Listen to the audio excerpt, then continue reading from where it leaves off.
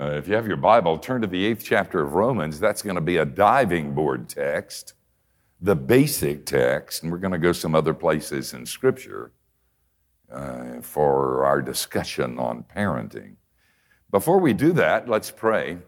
Father, we come into your presence not because we're good, but because we're yours. We're your people, and this is your truth.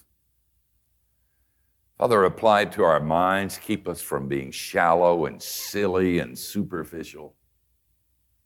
Make us thinking Christians. But Father, don't stop there. Don't allow us to be cold Calvinists. Drop it to our hearts. Help us to weep and laugh and dance and sing. Give us a heart strangely warmed with yourself. But Father, don't stop there either. Put it in our hands and in our feet and our mouths that we might live it. Father, the world so desperately needs to hear the laughter of the redeemed. Keep us faithful and authentic and clear. Father, you know everybody in this place, and you know the hard stuff. Come yourself. In this place, may we hear the soft sound of sandaled feet. And Father, we pray for the one who teaches that you would forgive him his sins. We would see Jesus and him only, and we pray in Jesus' name. Amen. It was entirely appropriate that Ray should ask me to teach on parenting because my kids are a lot better than your kids. And my grandchildren are a whole lot better than your grandchildren. And if you believe that, you'll believe anything. But let me tell you something. We really do have wonderful kids, daughters, and 3 dynamite granddaughters. And they're that way for reasons that may surprise you. It isn't because I listened to Jim Dobson. It's for another reason altogether. But I'm getting ahead of myself. Let me read to you from the 8th chapter of Paul's letter to the Romans, and I'm going to start reading at the 14th verse of that 8th chapter, where Paul writes as follows, "For all who are led by the Spirit of God are sons," parenthetically, "and daughters of God. For you didn't receive the spirit of slavery to fall back into fear, but you have received the spirit of adoption as sons and daughters, by whom we cry, Abba, Father." The Spirit himself bears witness with our spirit that we are the children of God. And if children, then heirs, heirs of God, and fellow heirs with Christ, provided we suffer with him in order that we may also be glorified with him. I have a psychologist friend, and I asked about fathering. I said, "How do you know if you're a good parent?" Let me tell you what my friend said. He said, "Look at God and how he fathered you. That's how you know what it means to be a good father." And I've been thinking about that, and I thought, cool, that'll be an easy sermon to write. I'll just find out, study the Bible, what God does, and then I'll tell people, do it as best you can. And that'll be an easy sermon to write and to preach. But a funny thing happened to me on the way to that sermon. I realized, I'm not God. I mean, he knows what he's doing. I hardly ever do know what he's doing and question him often on it. He does it right. I sometimes don't even know what right is.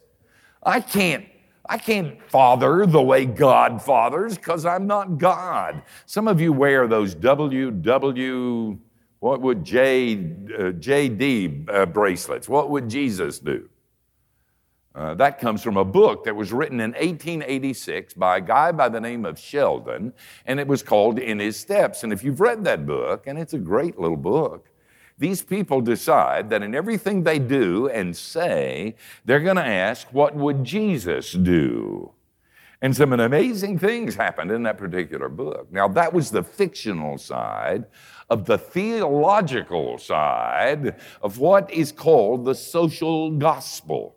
Men like Walter Rauschenbusch, along with Sheldon and many others, and it was a great idea, said that what we have to do is to apply a little ecclesiastical elbow grease, a little personal elbow grease, and then we can see major changes happening in our world and in our nation and in ourselves. Now, there's something to that, but the last time I looked, it wasn't fixed. The hungry are still hungry. The day is far spent, and we're still empty. People sin about as much as they did. Politicians are just as dishonest as they were. Our culture isn't more compassionate and kind and authentic.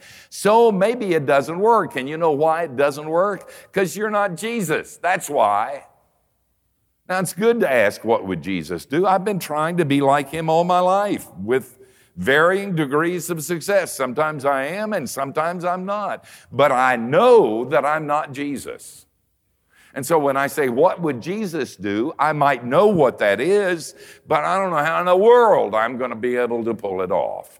And so that's the reason it's very difficult for me to teach on parenting. I'm not the greatest parent in the world. I made so many mistakes and still do as a grandparent. It's really, really hard to do that. When Ray asked me to do this thing on parenting, I felt like Moses when God told him about circumcision. You want me to do what? and I wouldn't do this for anybody but Ray and Jesus. But there's another reason why this is hard for me. You know what it is? I'm not dead yet. Now, I have a wonderful wife. But I'm a hard guy to live with. It's got to be really hard for her. She, we've been married so many years, I don't even remember what it's like not to be. She's so much a part of me. But let me tell you something. She may just come in next week and say, I've had it. Enough is enough. I'm out of here. And I don't want to be teaching on marriage when that happens. And I've got wonderful kids. They really are. They're secure. They walk with Christ. They're loving. They love me and their mother. I mean, it's so cool. But they've seen the bad side of their daddy, too. It may be that they're getting tired of the phoniness. And they say, I've had it up to my ears with religion. I'm going to be an atheist or a Buddhist. Now, I don't think it's going to happen, but it could happen. And I've got plenty of time to screw it up, so I'm not dead yet. If I knew when I was going to die, you ought to come hear me teach the last week on marriage and on parenting. It would be profound. Now, let me tell you something. Everything I just said about me is true of you, too. I got your number. The only reason I feel free to tell you the things I just told you is because I know you are just like me. I have the most wonderful story, and it's true about my wife. She has power in our family because she's a servant. It's servant power. Our kids, when they were growing up, I may have told you, they'd be working on their homework, and one of them would say, Mom, come help me with my homework. And she would put down whatever she was doing. She'd go down the hallway and sit down and help them with their homework. And I was thinking, if they wanted me to, you have a request like that, you come and kneel before your sovereign Father and present your request. And in my wisdom, I will decide whether I fulfill that request or not. One time, we're having dinner, and somebody had left Kool-Aid in the glass, and she poured milk into it, and it turned the milk purple. One of the kids said, "Purple milk? Yuck!" Now, I would have said, "Drink it, kid. It's a new taste sensation." My wife gets up, pours the milk into another container, washes the glass, and puts fresh milk in. And just when I want to say, I don't believe I'd do that if I were you, Anna. You're the mother. You're not the child. And then I realized the power that she has. I do what she says, and so do our kids, because it's servant power. And I love telling that story, but I can't tell it when Anna's there. She said, "You've got to quit telling that." Because every time you tell that story, you make every mother in the congregation feel guilty. She said, I don't mind you telling the story because I did some good things, but you better tell them the time when I lost it too, and the time when I went ballistic and I was cussing and spitting, when I said I'd had it, when I didn't love my... You tell them the other stuff too, or don't tell that story anymore. So, can we talk? We're just not that great. As parents or as grandparents, it's really hard, and the culture runs against us. So that's where the sermon is.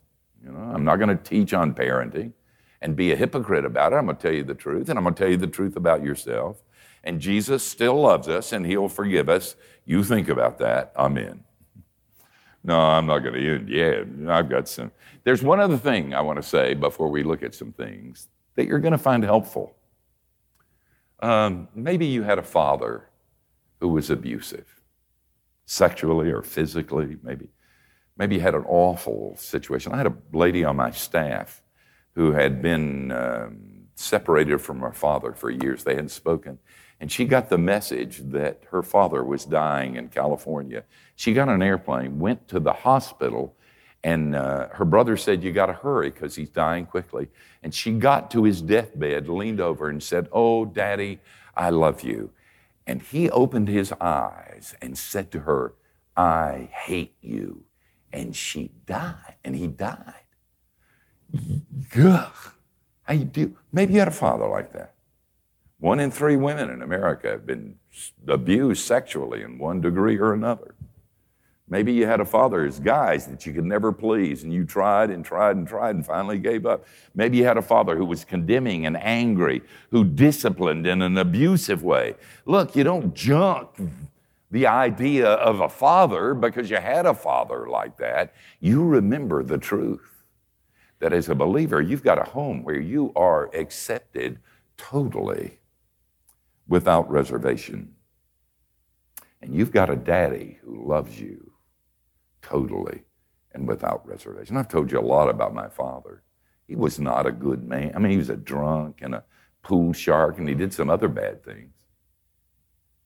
Let me tell you something. He loved me and my brother with, I can tell you stories forever. The time he almost beat up a guy, called me a liar at a movie theater and said I'd lied about my age. I thought my father was going to kill him. I got theater tickets for the next 8 years free as a result. I mean, my father, he had carried our pictures in his billfold in his heart and hung it on his office wall. I mean, he loved us. He loved us totally. He became a Christian shortly before he died. And I'm so glad I'll be able to introduce him to you. But he did bad stuff, but he loved us. When Jesus said, if you then being evil know how to give good gifts to your children, how much more your Father in heaven? I read that and went, cool. If God loves me 1/3 as much as my heavenly Father loves me, I got it made in the shade. I can do anything. I'm acceptable forever and praised and admired and loved. I just think, well, you do if you're a Christian. Don't ever forget you got a home where you're accepted and they'll never kick you out, and you got a daddy who loves you. Okay, let's talk about parenting. You're going to be a good parent. Well, let me give you a truism. The truism is this. You're not God, okay? Deal with it. You're going to mess it up, deal with it. You're not God, but He's your Father, and you have absolute access to Him, and He is sufficient for every need you have. If you're going to be a good parent or a good grandparent, you got to love your kids. Jesus said, greater love hath no man than this, that a man lay down his life for his friends, and you're my friends.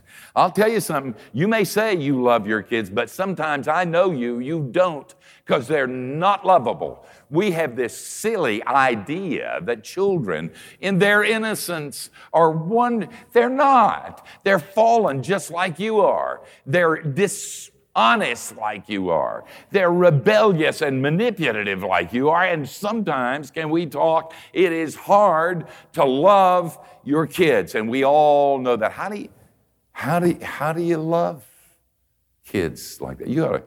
We were in Dothan, Alabama over Christmas, and I was thinking about the time when Christy, who's our oldest, she's still a little girl, but she was working with Madeline, that little, you know, Madeline's Barbie's ugly sister.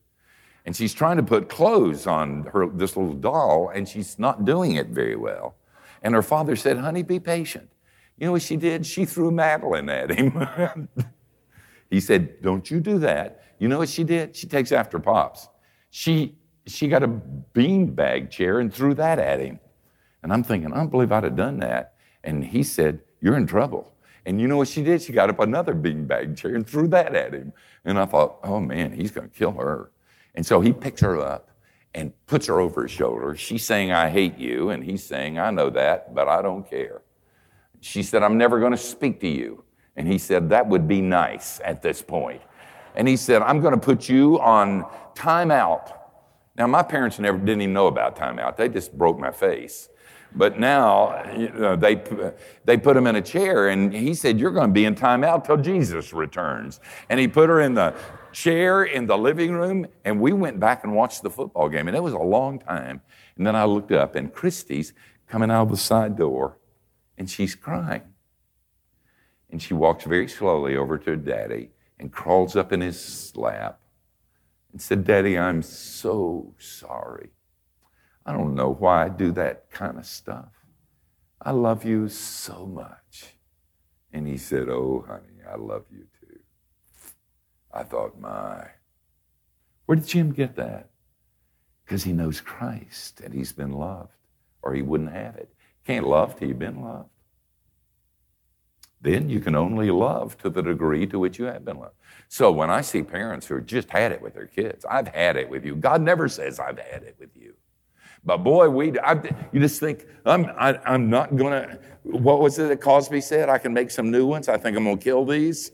And you're just going crazy. You know what I want to say? I want to say, don't you have a home? Don't you have a daddy who loves you? If you're going to be a good parent, you got to love your kids. If you're going to be a good parent, you got to forgive your kids. We just got through Christmas and we've learned. You shall call his name Jesus, for he will save his people from their sins. How do you forgive kids when they do really bad stuff, especially if you've got adult kids? And they've done things that are really, really awful. Let me tell you about Ruth Graham. I may have told you about this before. I interviewed her. It's not the Ruth Graham you're thinking of. It's the daughter of the Ruth Graham you're thinking of. Ruth Graham, the daughter of Dr. and Mrs. Graham, I love her. She has a ministry to broken and sinful people that's incredible. She's been through, I think, 3 divorces, at least 2. Now, if you're the daughter of Billy Graham, you shouldn't go through divorces. I mean, you ought to just live with him, even if he's a monster. I mean, you don't want to hurt your dad's. But she, I think it was her 3rd one. She was telling me, and I was interviewing her. She said, Steve, I drove from wherever she was living and back to the mountains of North Carolina, and I wept the whole time. I sobbed the whole time. I thought, they're going to accept me because they're my parents. They got to accept me. But it's never going to be the same again. I've hurt their ministry. Brought shame on the name of Christ. She said, I sobbed the whole way.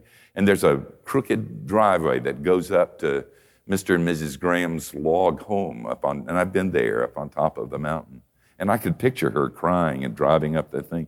She said, when I got to the top of the mountain, my father was standing in the driveway. And I got out of the car, and he opened his arms, and he said, welcome home.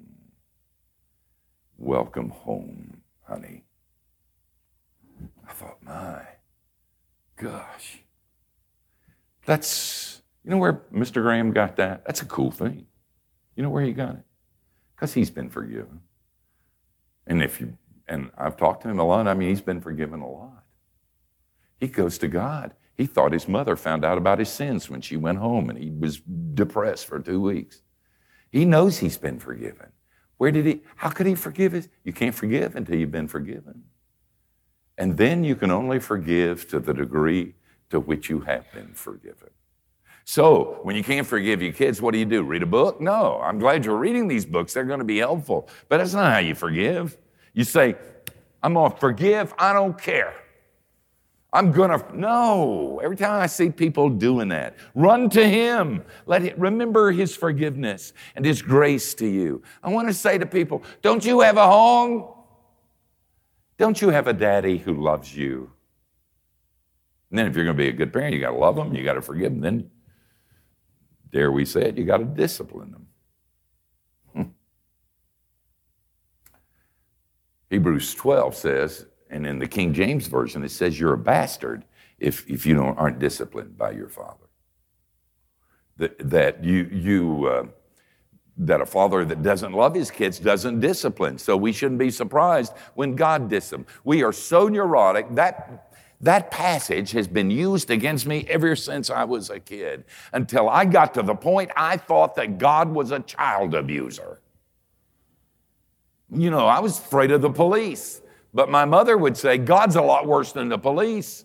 God's God. You get out of line, man. Because He loves you, He's going to discipline you. And He's going to break your legs. And your wife's going to leave you. And you're going to get leprosy. And you're going to lose your job. And you're going to starve. And you're going to have zits on your face. And you're going to, I'm thinking, oh, man. And then I'm thinking, I better be good because He's going to discipline me. And then, let me tell you something, they lied. I think they meant well. I'm not even sure of that, but they lied to me. God isn't that way at all. I went to Him thinking He was that way and thinking He's going to kill me. And He said, as Mr. Graham said, come here, child. Welcome home. Now, He's arranged the circumstances of my life. He's embarrassed me. Sometimes He said to me, if I give you an inch, you'll take a mile. Sometimes He's allowed things to happen to me that I cannot stand. And you know why I'm here this morning? Because of His loving, balanced, general discipline. So I see parents, the stupidest thing that's ever been said was don't discipline your children in anger. What?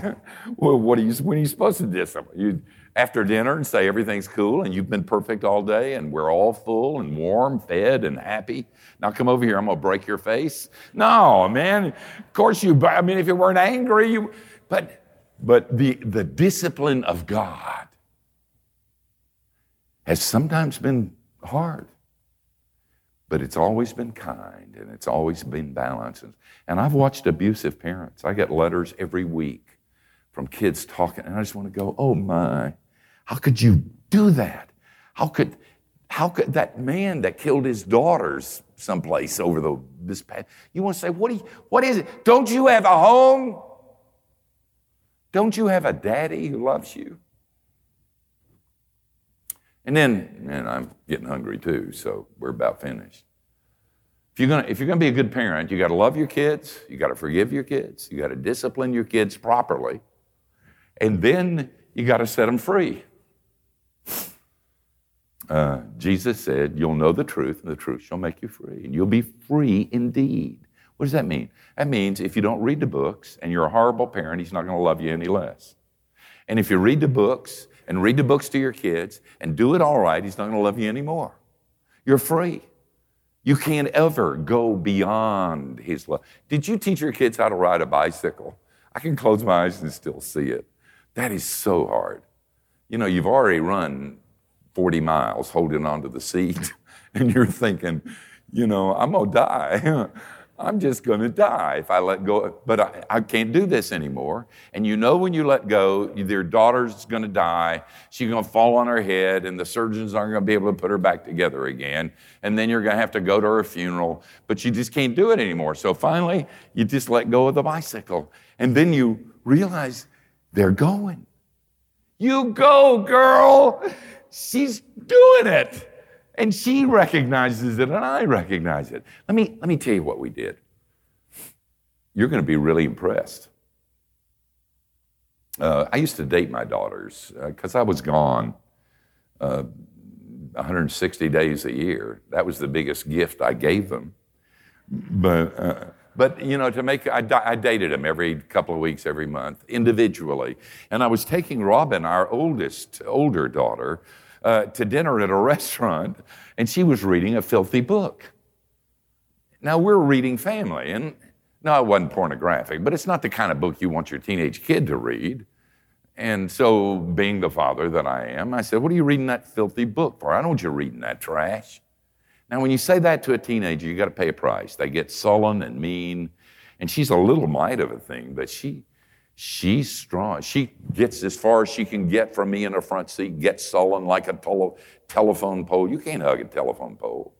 And she is just, and I thought this is going to be a great evening. And then but in the silence between there and the restaurant, the Spirit came. I did a really wise thing. You're going to be so impressed. I said when we sat for dinner, and I said, honey, I'm so sorry I yelled at you. Let me tell you what I've decided. You can read whatever you want to read. You can listen to whatever you want to listen to. You can see whatever you want to see as long as you discuss it with me or with your mother. I want you to know, that's so wise. It's incredible. I mean, they read good stuff. They're discerning. They know. But it's pretty dangerous because they discuss stuff with us that a father doesn't want to discuss with his daughters. But the freedom, because God loved them more than I did. And you know what we did? When they were seniors in high school, they had no rules.